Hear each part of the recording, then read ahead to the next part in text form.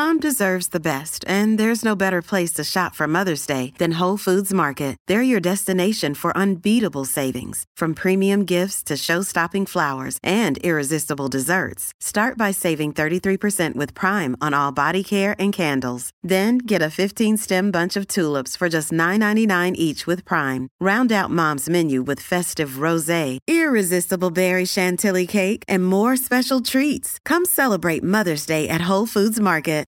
Life is a highway, and on it there will be many chicken sandwiches. But there's only one McCrispy. So go ahead and hit the turn signal if you know about this juicy gem of a detour. This episode is brought to you by Twizzlers. Long day, late night, feeling a little bored? Twizzlers is the ultimate sidekick for any moment of the day, no matter what kind of day you're having. The perfect level of sweet and a fun excuse to sit back and relax. Unwind with Twizzlers. To buy now, visit Hersheyland.com/Twizzlers. At KPMG, our people make the difference. Combining the power of people and technology, we uncover brighter insights, innovate bolder solutions, and create better data-driven outcomes. KPMG, make the difference. Hello and welcome to the BBC Gardener's World magazine podcast, brought to you by the team here at the magazine. Join us as we chat all things gardening with the nation's favourite experts.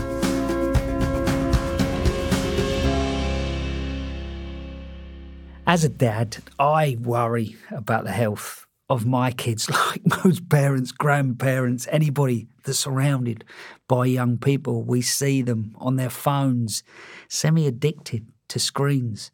But I do believe that connection to what's going on outside the back door holds the key to better mental, physical health, and it could even improve the diet of the next generation. Hello, I'm Adam Frost, and today I'm talking to Matt Willer, founder of the Papillon Project, charity that works with secondary schools and pupil referral units to increase environmental awareness. Key part of Matt's work is working with schools, creating allotments, encouraging healthy eating, so he knows firsthand the positive effect that gardening can have on our children. Matt, hello, lovely to meet you. Very nice to meet you too, Adam. We're going to talk about kids today. Fantastic. Obviously, I'm a father of 4, though some of them are a lot older. I've still got a 15-year-old. I'm probably going to realise by the end of our conversation how wrong I've actually gone. But before we get stuck into that, sort of, healthy kids and gardens and how we can, create them out of the gardens in a sense. How have you worked with young people? And, I know you've set up some projects. Tell me a little bit about yourself and maybe also how you got into it, and why you want to work with kids, because that would... Yeah, that would be helpful. That would be really helpful, yeah. Well, for me, Adam, it started when I was a secondary school teacher. So I certainly looked a lot more smarter than I do now. Because I'm just so people understand. I'm sat in front of a fella that's come down from Norfolk. He looks cool. He looks like he's just come off the beach, I'll be honest with you. He's swept back hair. He could be a surfer. He's got really good looking, chiselled looks. I'm just setting the tone, mate, all right? Yeah. So obviously when you left school as a teacher, they were quite upset, I'm presuming. Very much so. Yeah, very much so, yeah. And as I said, I had a very nice pair of trousers then, and my hair was neatly put together. Yeah. And then I sort of became a teacher. And then it was really that opportunity, Adam, that I thought, look, I really enjoy working with other people's children in the classroom, but I thought there's got to be something else for the children to enjoy as part of their secondary school experience. So I decided to embark a little bit naively, if I'm honest, on creating an allotment at the secondary school which I worked at in rural Norfolk. And again, I came at it with a basic understanding of how you grow food. I had an allotment in Norwich for a couple of years, certainly learning from other people who had a lot more experience than me. Anyway, so I took that experience, and it was a really good one, with me into teaching. So after completing my teacher training year, my sort of probational year, I then really enjoyed, teaching history, which is what I was employed to do. But then I thought, right, let's get the children outside. Let's get the young people outside, and being very mindful of the world that we live in. So in February 2015, with a couple of sixth formers, we embarked on creating an allotment at the back of the school playing field from old bits of wood, pallets. So actually, you were doing this with secondary school kids? Very much so, Yeah. absolutely, yeah. Wow. And to come to that, Adam, actually, that I know that in primary schools, they tend to do school gardening pretty well, actually. But I know from certainly what I've seen in Norfolk, and, my dad is a retired teacher now, but there really is a clear absence of school gardening with teenagers at secondary level. And, there's lots of reasons why that happens, but I think secondary schools are really, really busy places, which I'm certainly keen to talk about in a moment, because I do think that impacts the well-being of children. So that project that I set up at the high school, we worked in it for 2 or 3 years. We worked really hard to sort of gave up every Saturday for about 2 years, and I was sort of newly married just then. So fortunately, I'm sort of still married to the same person who's incredibly tolerant, very, very tolerant, especially with my sort of lack of a haircut for a while, that sort of thing. And the fact you've only got 2 pairs of trousers. That Well, you were telling me exactly, about. I mean, Adam. it's impressive, Exactly. Very and just so impressive, everybody knows, we've only got the second best pair of trousers today, haven't we? Because she didn't trust you to come to London with the best pair on. That's right. Exactly right. Exactly right, Adam. Yeah. Exactly right. Yeah. That project started, as I said, with a really small number of young people, teenagers. So actually they were just starting their A-levels.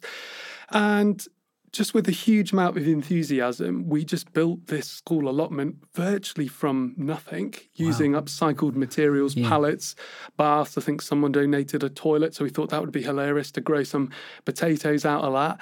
And then once it took shape, once it started physically growing, that's when more young people started to think, hang on a second, there's something happening over in the bottom of that playing field. What's going on? So once something physically took shape, that drew in a lot more interest with the school. And the key year came in 2018 when the project started to win some local awards. I thought, hang on a second, this is, fantastic. And what I mean by that, Adam, is it was fantastic for the young people. Yeah. This wasn't my project, it's their project. I was merely facilitating the project for them. And then in 2018, Adam, I myself was surreptitiously nominated for the RHS School Gardening Champion of the Year Awards, which I had no idea I was being nominated for, I can assure you. So parents, members of the community, and some of the staff and the students nominated me for that. And that really, I think, Adam, was the catalyst, which then kind of gave me the confidence to leave full-time teaching. If I'm honest, a little bit naively, and I'll come to that in a second. But that really gave me the confidence to go off and try and help other secondary schools in the county of Norfolk. So in many respects, the first project, which started off at Reetham High School in North Norfolk, in many respects was the accidental pilot project that created the charity, which I'm really keen to talk about later. So that really, in a long way around, sort of hopefully answers how I first started working with young people and gardening. And I never thought I'd get to this stage, to be honest. And it's fascinating, isn't it? Because I think sometimes I think people presume that, inner cities maybe struggle a little bit more trying to get, kids into gardening. But once we get out the countryside, there's a bigger connection with the local. But actually, that's not always the case, is it? It's certainly not all the case. And I think it's this big picture of young people living in a world where there's endless connection to the internet, smartphones. I think young people find it difficult to disconnect from that sometimes. And I think certainly in the schools that I've worked at across the county, even the ones in the city and certainly the ones in the countryside, there is still a general lack of understanding of kind of where our food comes from and how long it takes to grow. And a classic one, which I came across so many times, was about how potatoes grow. And, children with a bit of understanding thought, right, well, I think I put it in the ground, it grows a bit bigger, and then I pull up and that's one potato for you. So, and through no fault of their own, the children seem to not have a general understanding of where their food comes from, or at least also how long it takes to grow. food. And that moment, just that sort of idea that you get hold of a youngster that's not got that knowledge. What changes in that person to the moment that they actually do dig up all these little bits of gold and realise it's changed into something else? What changes in them? I think that is one of the best things I have seen with what I do, is pulling up potatoes or harvesting the produce, especially this time of year. You can just see in the eyes of the children absolute astonishment that has happened in the soil.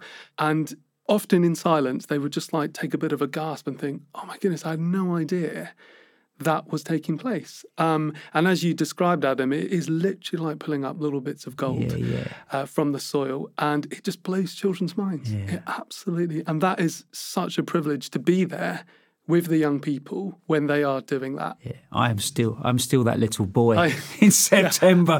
How many have I got? How big are they going to be? Still doing it. So actually, I mean, I've worked with.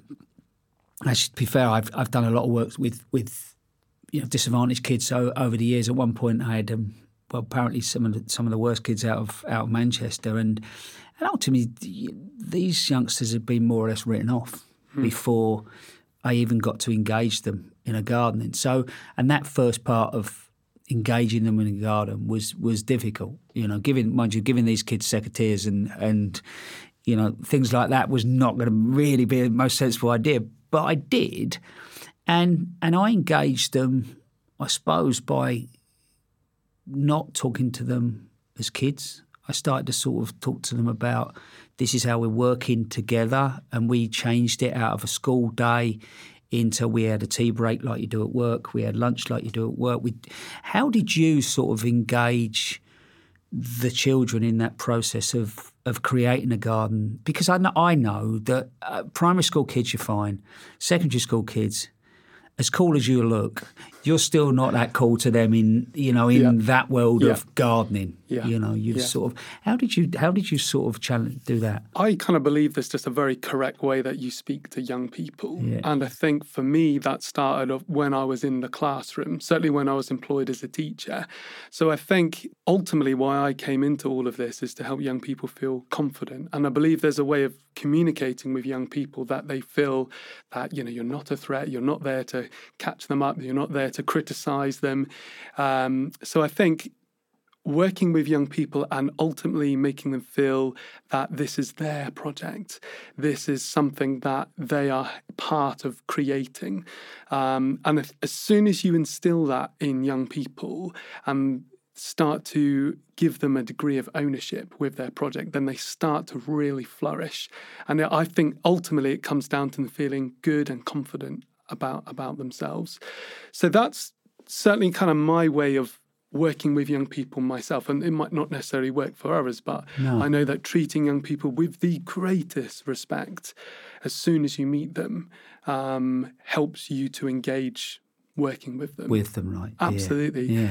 It's interesting, isn't it? When you look at I suppose, education. I mean, I was a dyslexic kid from a, sort of council background type thing, and I disengaged with school. And actually young people gardening, it's still even talked at times now, and you're going to know exactly what I'm going to say. I've been sat there in a sort of educational sort of thing and talk about, gardening, but that's more for naughty kids like me, or even I've even heard the word special needs, and which seems bizarre because I feel that actually what you can teach in a garden is a bit mind-blowing.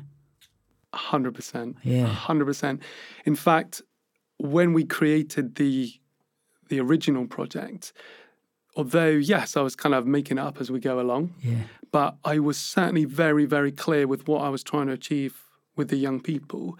And that was, and indeed the school, that this is a facility for the whole school to use. And that's why it was originally set up, not for the naughty children who don't want to sit in the classroom. Yeah, they can be part of that. But it's very important, certainly with what we're now doing as a charity, is we're trying to encourage schools, look, this school allotment, this school garden is not just for a select few children. This is a learning facility like any other learning facility in the school. This is an outdoor classroom. It's a classroom like any other facility in the school, from your gymnasium to your music department. That's what we're trying to encourage secondary schools, certainly in Norfolk, to think a little bit more differently about these growing spaces. Do you know what? That's fascinating, because obviously a lot of the other podcasts we are talking about different aspects of health, but that idea of facility. And I think when we talk about gardening, a lot of the times we just think about the process of doing it, not the garden that we're in. So you're saying, again, that garden that we're in is what it's about, and then we go there, we use it. Yeah, some of us garden, some of us don't, but actually it's what we get out of that space. That's absolutely right. Yeah. And I think it's certainly at the original project, Adam, we, by doing lots of very enthusiastic assemblies, we instructed the children that, just come along, have a sit down, have your sandwiches. But also if you're interested in, thinking about the planet, it's a great opportunity to learn food. So to learn how to grow food in schools. And I just think that it's very important that schools open these spaces up for all of the young people to use in multiple different ways. Yeah, and a lot of spaces, I know, some inner city schools haven't got the space, but there's an awful lot of schools that have got a little bit of space that they commit to Absolutely, yeah. It doesn't have to be, like a football pitch size. No. It could be anything. It can really be. And I think certainly for me, Adam, what ultimately I'm trying to do with what we're now doing as a charity, and certainly what I was doing when I was a teacher, is trying to create that all-important good experience. Yeah. That's the single most important thing, which is that we've just got to get right. And it doesn't matter if, little Jimmy, makes a raised bed that's a bit wonky. Does it really matter? Of course it doesn't. What matters is that little Jimmy made it and he went home thinking, yeah, fantastic. I was celebrated for doing that today. Does it matter that, the carrots are all, the seeds are planted so close together and that they forget to thin them out?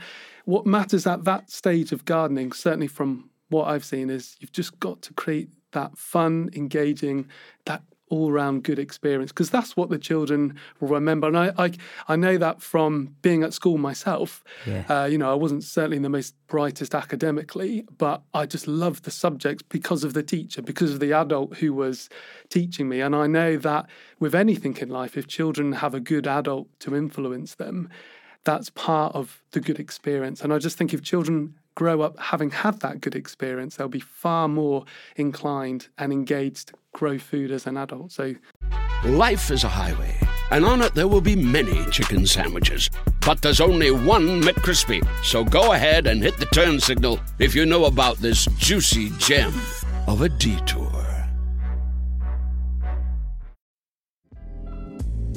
This episode is brought to you by Twizzlers.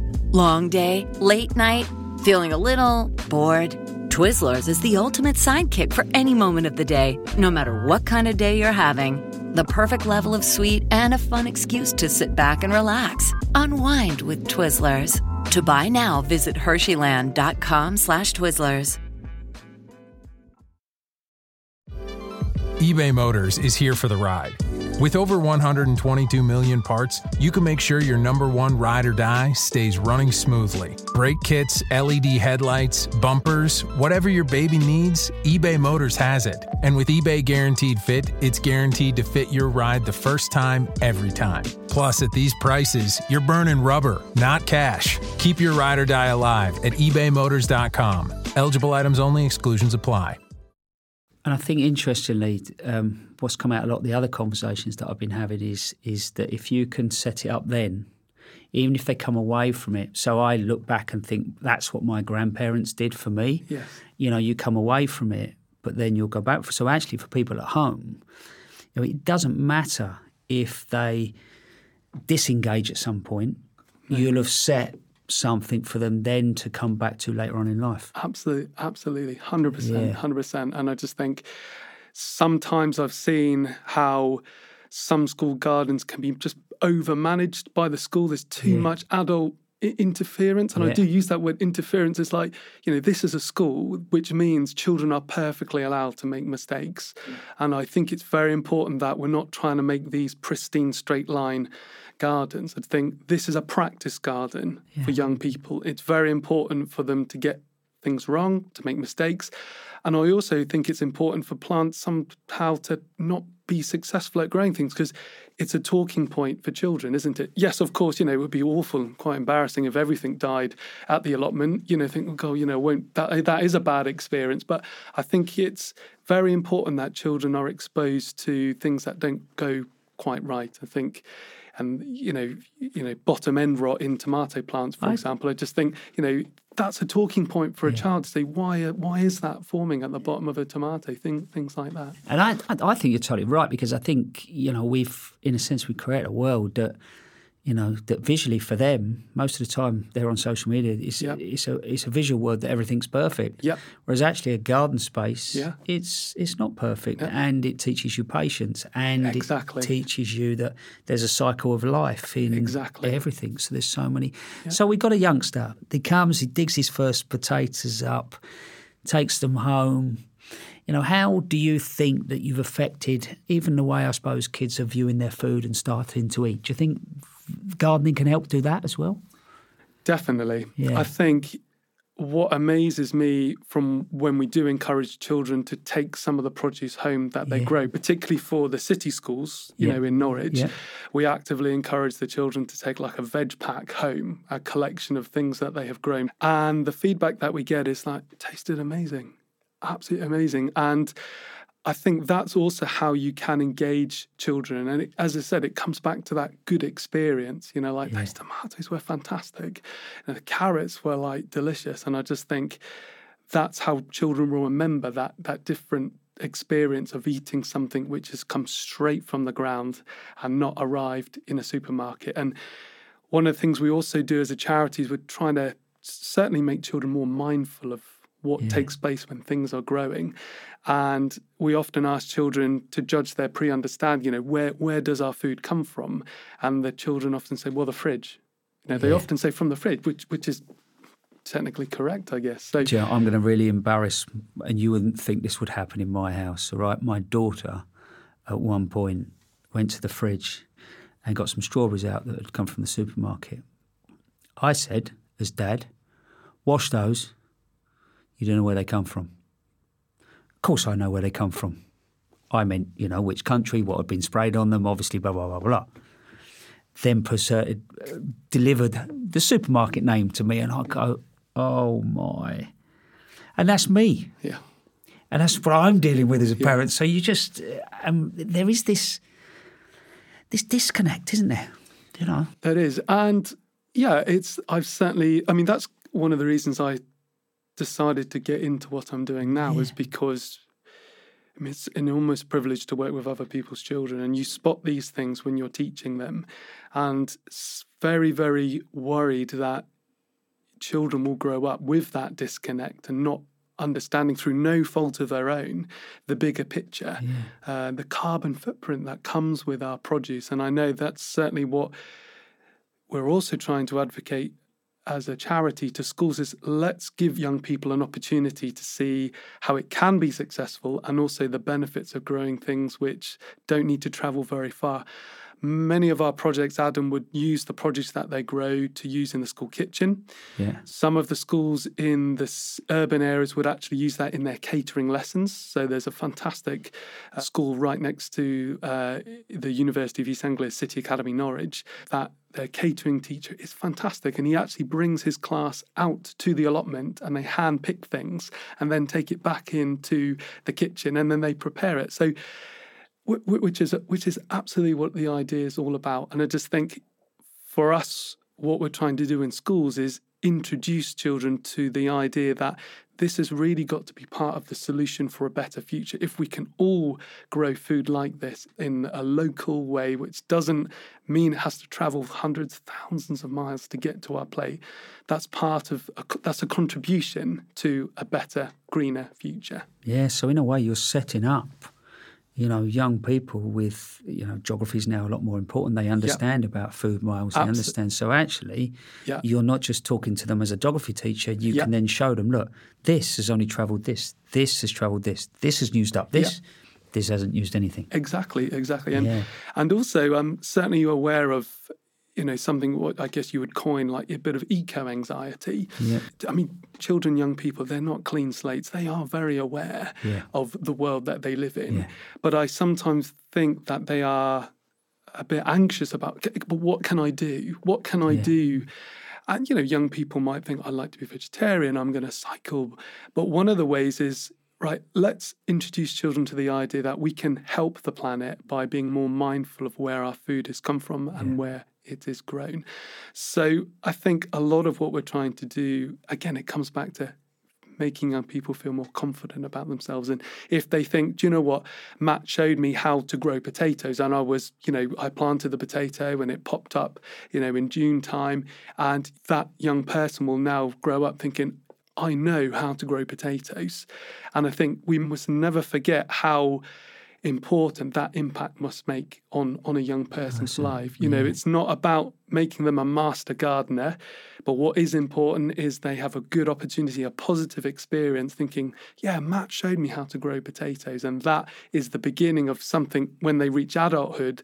That's something that is a starting block for maybe having their own allotment. That's certainly happened with me. Yeah, and you're right, because I can vividly remember my granddad following him along an allotment, him making the holes for the leeks and me dropping them in.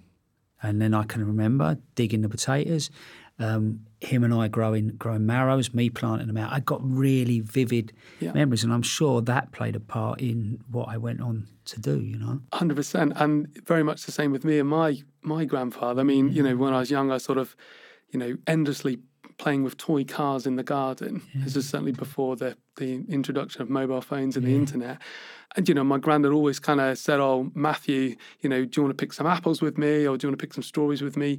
And obviously, as a young person, you think, oh, yeah, go on, Granddad, I'll go and do that. I quite want to play with my toy cars, but if you want to. And then you're like, actually, I'm really pleased I went with my granddad because those strawberries are amazing. Yeah. And I guess for me, as an adult, having had that good experience, certainly wouldn't have led me to what I'm doing now. Yeah. And again, I hope sort of communicating across this. I just think the most important thing, any adult working with young people, you've got to think that whatever you do, it's got to be a good experience. Yeah. It can't be a negative one. It's got to be something which a young person thinks, do you know what, I feel really good about myself that I did that. I built that raised bed. I grew some carrots. And, that is something that I experienced as a child. Growing up, I went to a state school in Sussex, which was very unusual. It had a working farm attached to it and like a market garden area as well. Yeah. So that was part of my experience at school. And I mentioned earlier when we started talking, my first real experience of growing food, I guess you would say semi-seriously, was when I applied to have an allotment in Norwich. Yeah. And again, bearing in mind that I came into this with not very much understanding, a basic understanding of how you grow food. But I learned most, to be honest, Adam, from the people who were at the allotment with me, my neighbour plot, allotmentaire. And because they were very kind to me and they understood that I was very new to what I was doing, but they weren't at all patronising. They're like, Matt, your leeks are looking awful this year. I just thought you should know. It's like, great, thanks. Yeah, it's quite hard work, so I think I'm going to give up, actually. But actually, there was a gentleman there who must have been at least 300 years old, and I thought, all right, this gentleman's going to come over and he's going to patronise me. He's going to say, I've been growing rhubarb before you were born. I'm like, well, thanks. I don't really want to hear that. What I'd like to hear is, am I doing all right? Yeah. And also, have you got any tips with how I can make it better? So I guess what I'm trying to say is that, again, I was very fortunate to have another good experience at my allotment in Norwich, just on the eve of becoming a teacher. So actually, in a sense, what you're saying is for us to encourage, the youngsters to come out, it needs to feel, I know it needs to feel positive, but it needs to feel, I suppose, point one, that they're part of it. It's ownership. It's not just a job. It's not just something they're being told to do, but actually they then benefit from the outcome. And i.e., food's a great way because we eat it. Yep. And interesting, you start thinking about that. How do you think, I suppose, that the kids that you've started working with, has it sort of benefited them health-wise? I suppose physically first, and then also, the mental side of things that we talk about a lot now. Yeah, absolutely. I think certainly physically, I think, we all know that doing physical exercise is very good with our mental well-being, and, that's certainly connected. I think young people, when they're working at allotment, they do appreciate that. It can be quite hard work, growing food. So, yeah, I think when they've kind of built something big like a raised bed, I remember, I no doubt we'll chat about it in a moment, but I remember distinctively working at a pupil referral unit, and these young lads, I came on with my trailer and some manure, and you could tell they absolutely loved shoveling that off as quick as they possibly could. Yeah. And there's something about, burning off like negative energy a bit, because these young people are just cross, really cross, really angry. And actually, they really enjoy just working really hard. And particularly if, you're respectful to young people, they enjoy working hard with you. They kind of like respect you. I can remember having a group of youngsters. This is part of this kids in Manchester, and we had to clear these area of brambles, It was like Tasmanian devils. What? Once they were given literally scythes, which was slightly scary to start with. These kids just went through it. And you made me laugh when each time you mentioned the raised bed. I've got this story. We did a design thing with these kids, and one of the kids went off and built a raised bed, and come back in and said, like, Adam, I built a raised bed. Anyway, further we got in this conversation, I'm thinking these kids haven't got money, and he's telling me he's got it in breeze blocks and he's done this and he's done that. Yeah. And actually, slowly as the conversation went on, his mates are laughing. He's obviously acquired all the breeze blocks, the sand and the cement.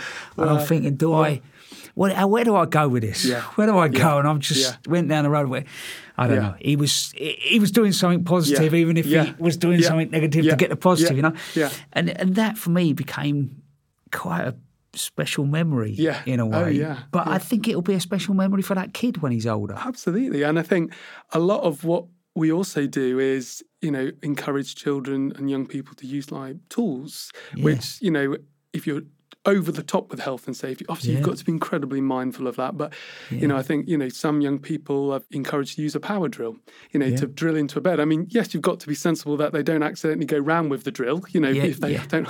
But I think if you show children, look, this is potentially a dangerous thing, but I'm trusting you to use it, then, then they're sensible. They really do use that. And I think if you then empower that young person to, another good example, Adam, is what we're using a mattock, like the old fashioned way of like clearing the earth. And, the sense of achievement that a young person gets from like doing something like that, it's just enormous. And they take a look back at what they achieved physically and think, do you know what, I'm really proud of myself that I did that. Because you said about the referral unit, and quite a lot of the kids, obviously some of the kids that you work with are behavioural sort of difficulties and whatever. What change have you seen in behaviour from a youngster that you've taken on that, as you said, probably quite angry, quite aggressive, in a weird way, the world that we live in, being signed off by society as he's already failed and he's not even left school yet. What have you seen behaviour change, the patterns in those youngsters? So I think, as I said a moment ago, I think it's a privilege to work with all children. It really is. I find, Adam, that the work of our charity, working with children in a garden, has the quickest impact. You can see far more quickly how children engage with something outside of the classroom. I think they often engage well with us as a charity because we're not their teacher, we're not their parent, and in some cases we're not their police officer. And once they sort of suss you out that, Matt, you don't actually have to be here, you've kind of volunteered to be here, then that adds to the good experience as well. So, I just think they respond incredibly well to doing something physical. In fact, they're desperate for it. They really are. And I think hopefully we will have done some good that they just become a little bit more tolerant of their indoor classroom stuff. And, it is very important that children are prepared for their tests and exams of all ages and abilities. But I think certainly what I've seen, not just at pupil referral units, just very challenging children across the board, is that by introducing young people to gardening, by giving them an opportunity to garden, helps them blow off steam, helps them be celebrated in a positive way outside of their indoor classroom, which is something they just don't like.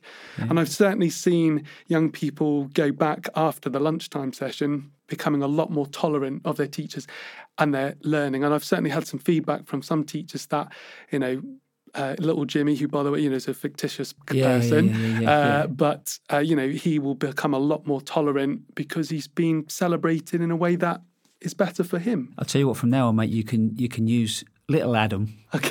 and he won't have to be totally, you won't have to totally pretend. Thank you. Because, I definitely was, I suppose, I was that person, and I think the bit now that's changed so massively is actually, for me, I think, which is even more difficult for youngsters now, is that for me there wasn't all the other pools of interest, from a phone to the internet to this to that. So how have you sort of found that? I know as a school, some ways you can take it away from them, but what's your take on coming away from electrical devices and engaging with nature?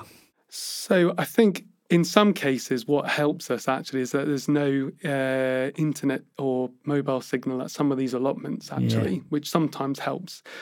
I think that by bringing children to allotment or a garden at a school, because it's straight away a physical thing they've got to engage with, I think it's something that they simply have to put their phones away. And I just think and that's very important. And actually, I think until they are given that opportunity, they realise how much happier they feel having a little bit of break from their mobile phone and the internet. Although, to be honest, sometimes using social media to celebrate what young people do. Yeah, I get that. And I remember there was one young lady who was just really finding school incredibly difficult. And she was just a very, very talented photographer. So we encouraged her to be the school garden's chief photographer. We gave her that title, quite rightly deserved. And this young lady just absolutely relished in knowing that the photographs she was taking of this project would be used by the school to promote the project. So I think there are some really good things that can be drawn from, mobile phones and social media. But I think, like with all things in life, it's all about a balance. And I am concerned what we were talking about earlier about children disconnecting, that, there's far too much time young people use on their phones. And I just think it's not until you give them an opportunity. But I like the way that you're talking about it. Instead of, the kid feeling like they've been deprived in a way, it's convincing that we're providing you with an opportunity to have a break from it and engage with something else without worrying about whatever that is going on over there. Just be in the room and be here. Yeah, and I think, when you're shoveling manure off a trailer or, putting a polytunnel up with some sixth formers, you can't really have your phone physically to do that. It's I'm going to put it down now because I actually have to use both my hands. So I think school gardening, by its very nature, encourages children to think, right, I've got to put my phone away because I've got to think physically about what I'm doing. So let's try and sort of guide this towards, people at home, whether it's a grandparent, a parent.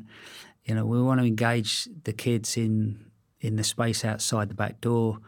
You're doing it in a group way, and I know you do individuals as well. But how would we advise, mum, dad, nan, granddad, just to get, little Adam, as we're now going to call him, little Adam, how are we going to get little Adam outside in the garden and away from, the PlayStation or, the phone or whatever it might be that's holding their attention? So I think you've got to aim for a good experience. And whatever you're going to do, you've got to be mindful that that is the number one thing to get right. And then there are so many different ways to do that. And certainly what I would recommend is just keeping things simple. Often using upcycled materials, old bits of pallet wood.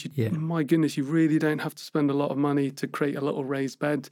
You could try growing something out of something really interesting, like a former sink, even a toilet, something like that. So I think when you're first doing it with young people, I think it's got to be basic and simple. You can't overcomplicate it. And if you overcomplicate it, then I think the children will be put off.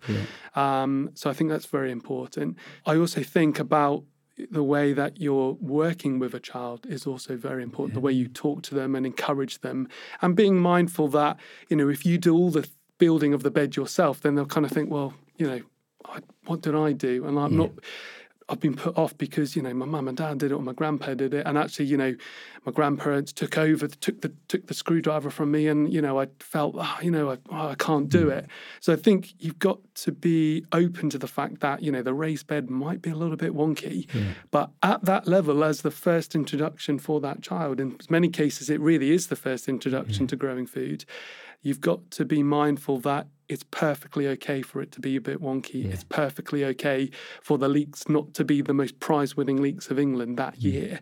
So I think to be mindful of the big picture as well, that, like I shared with you at the beginning when we were chatting, I've been so lucky to have a collection of really good experiences that have ultimately led me to what I'm doing now.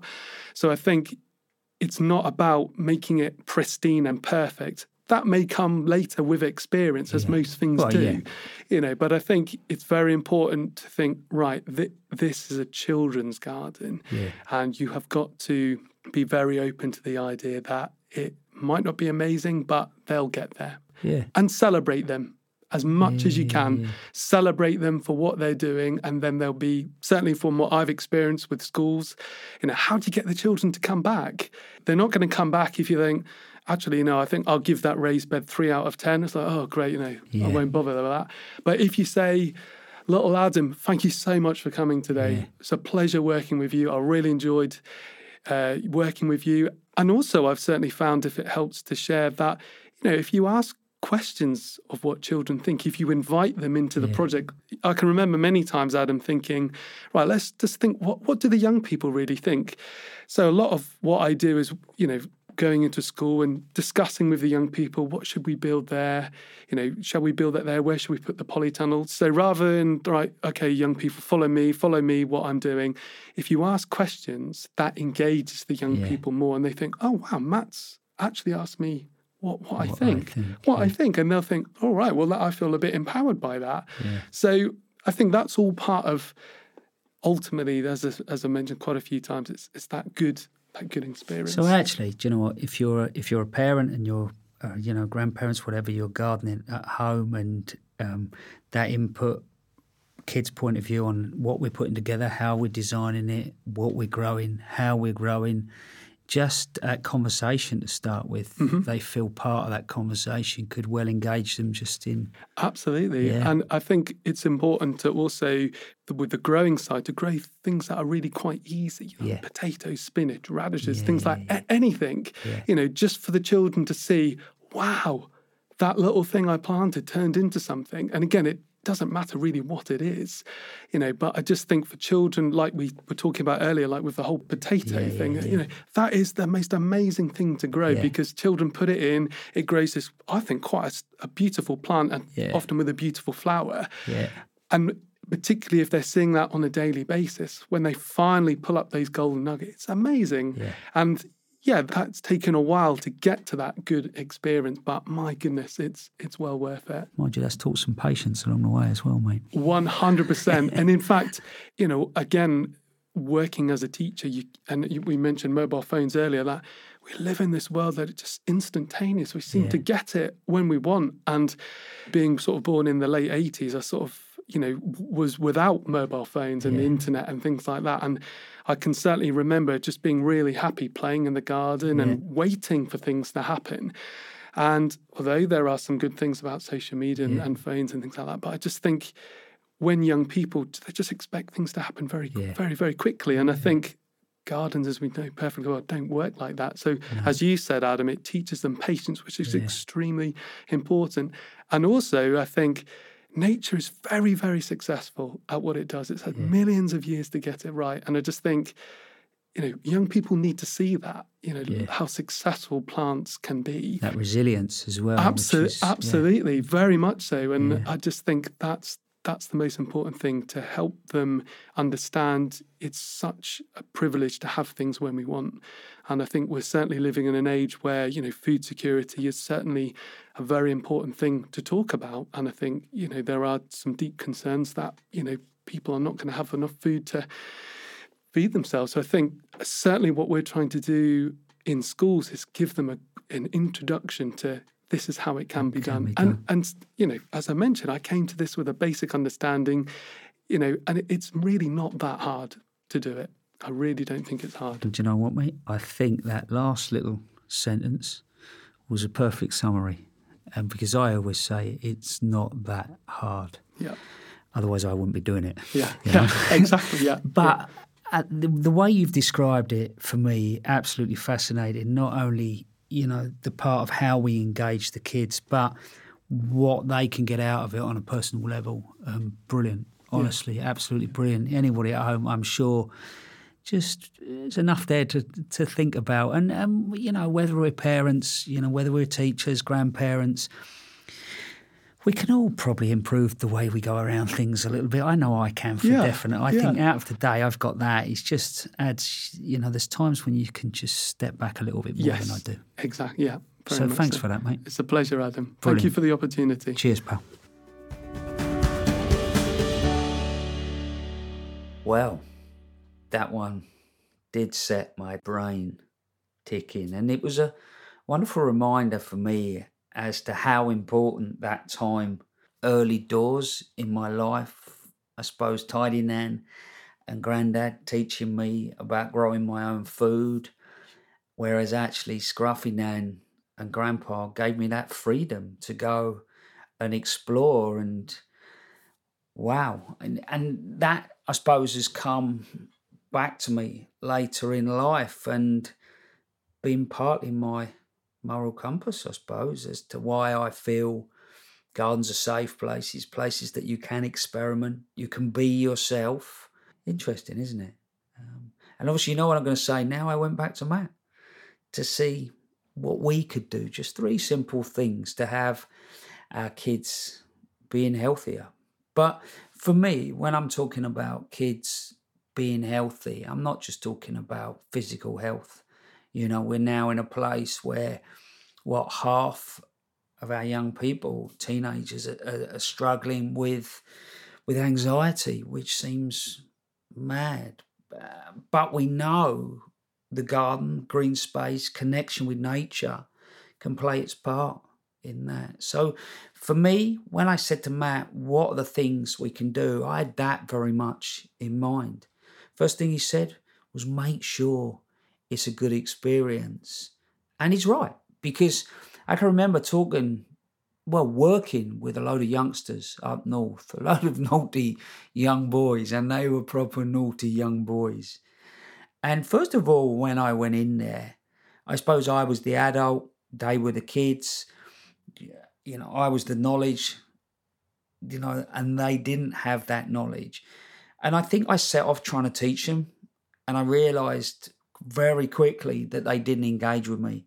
So I started to rethink that and started to talk to them as a gardener, you know, and making sure that they knew they were in a safe environment. They knew they could experiment, and how important those experiments, making the memories, chatting to your mates while you're doing that can really, really work. And you hope that you lay those foundations for those youngsters, and then later on in life, it might come back. It might be handy for them. I always say about my own kids, all I really want is that they know enough about gardening that at some point in their life, it becomes part of their life. So what I mean by that is when they maybe eventually get their own places or a little plot of their own, they want to engage with it.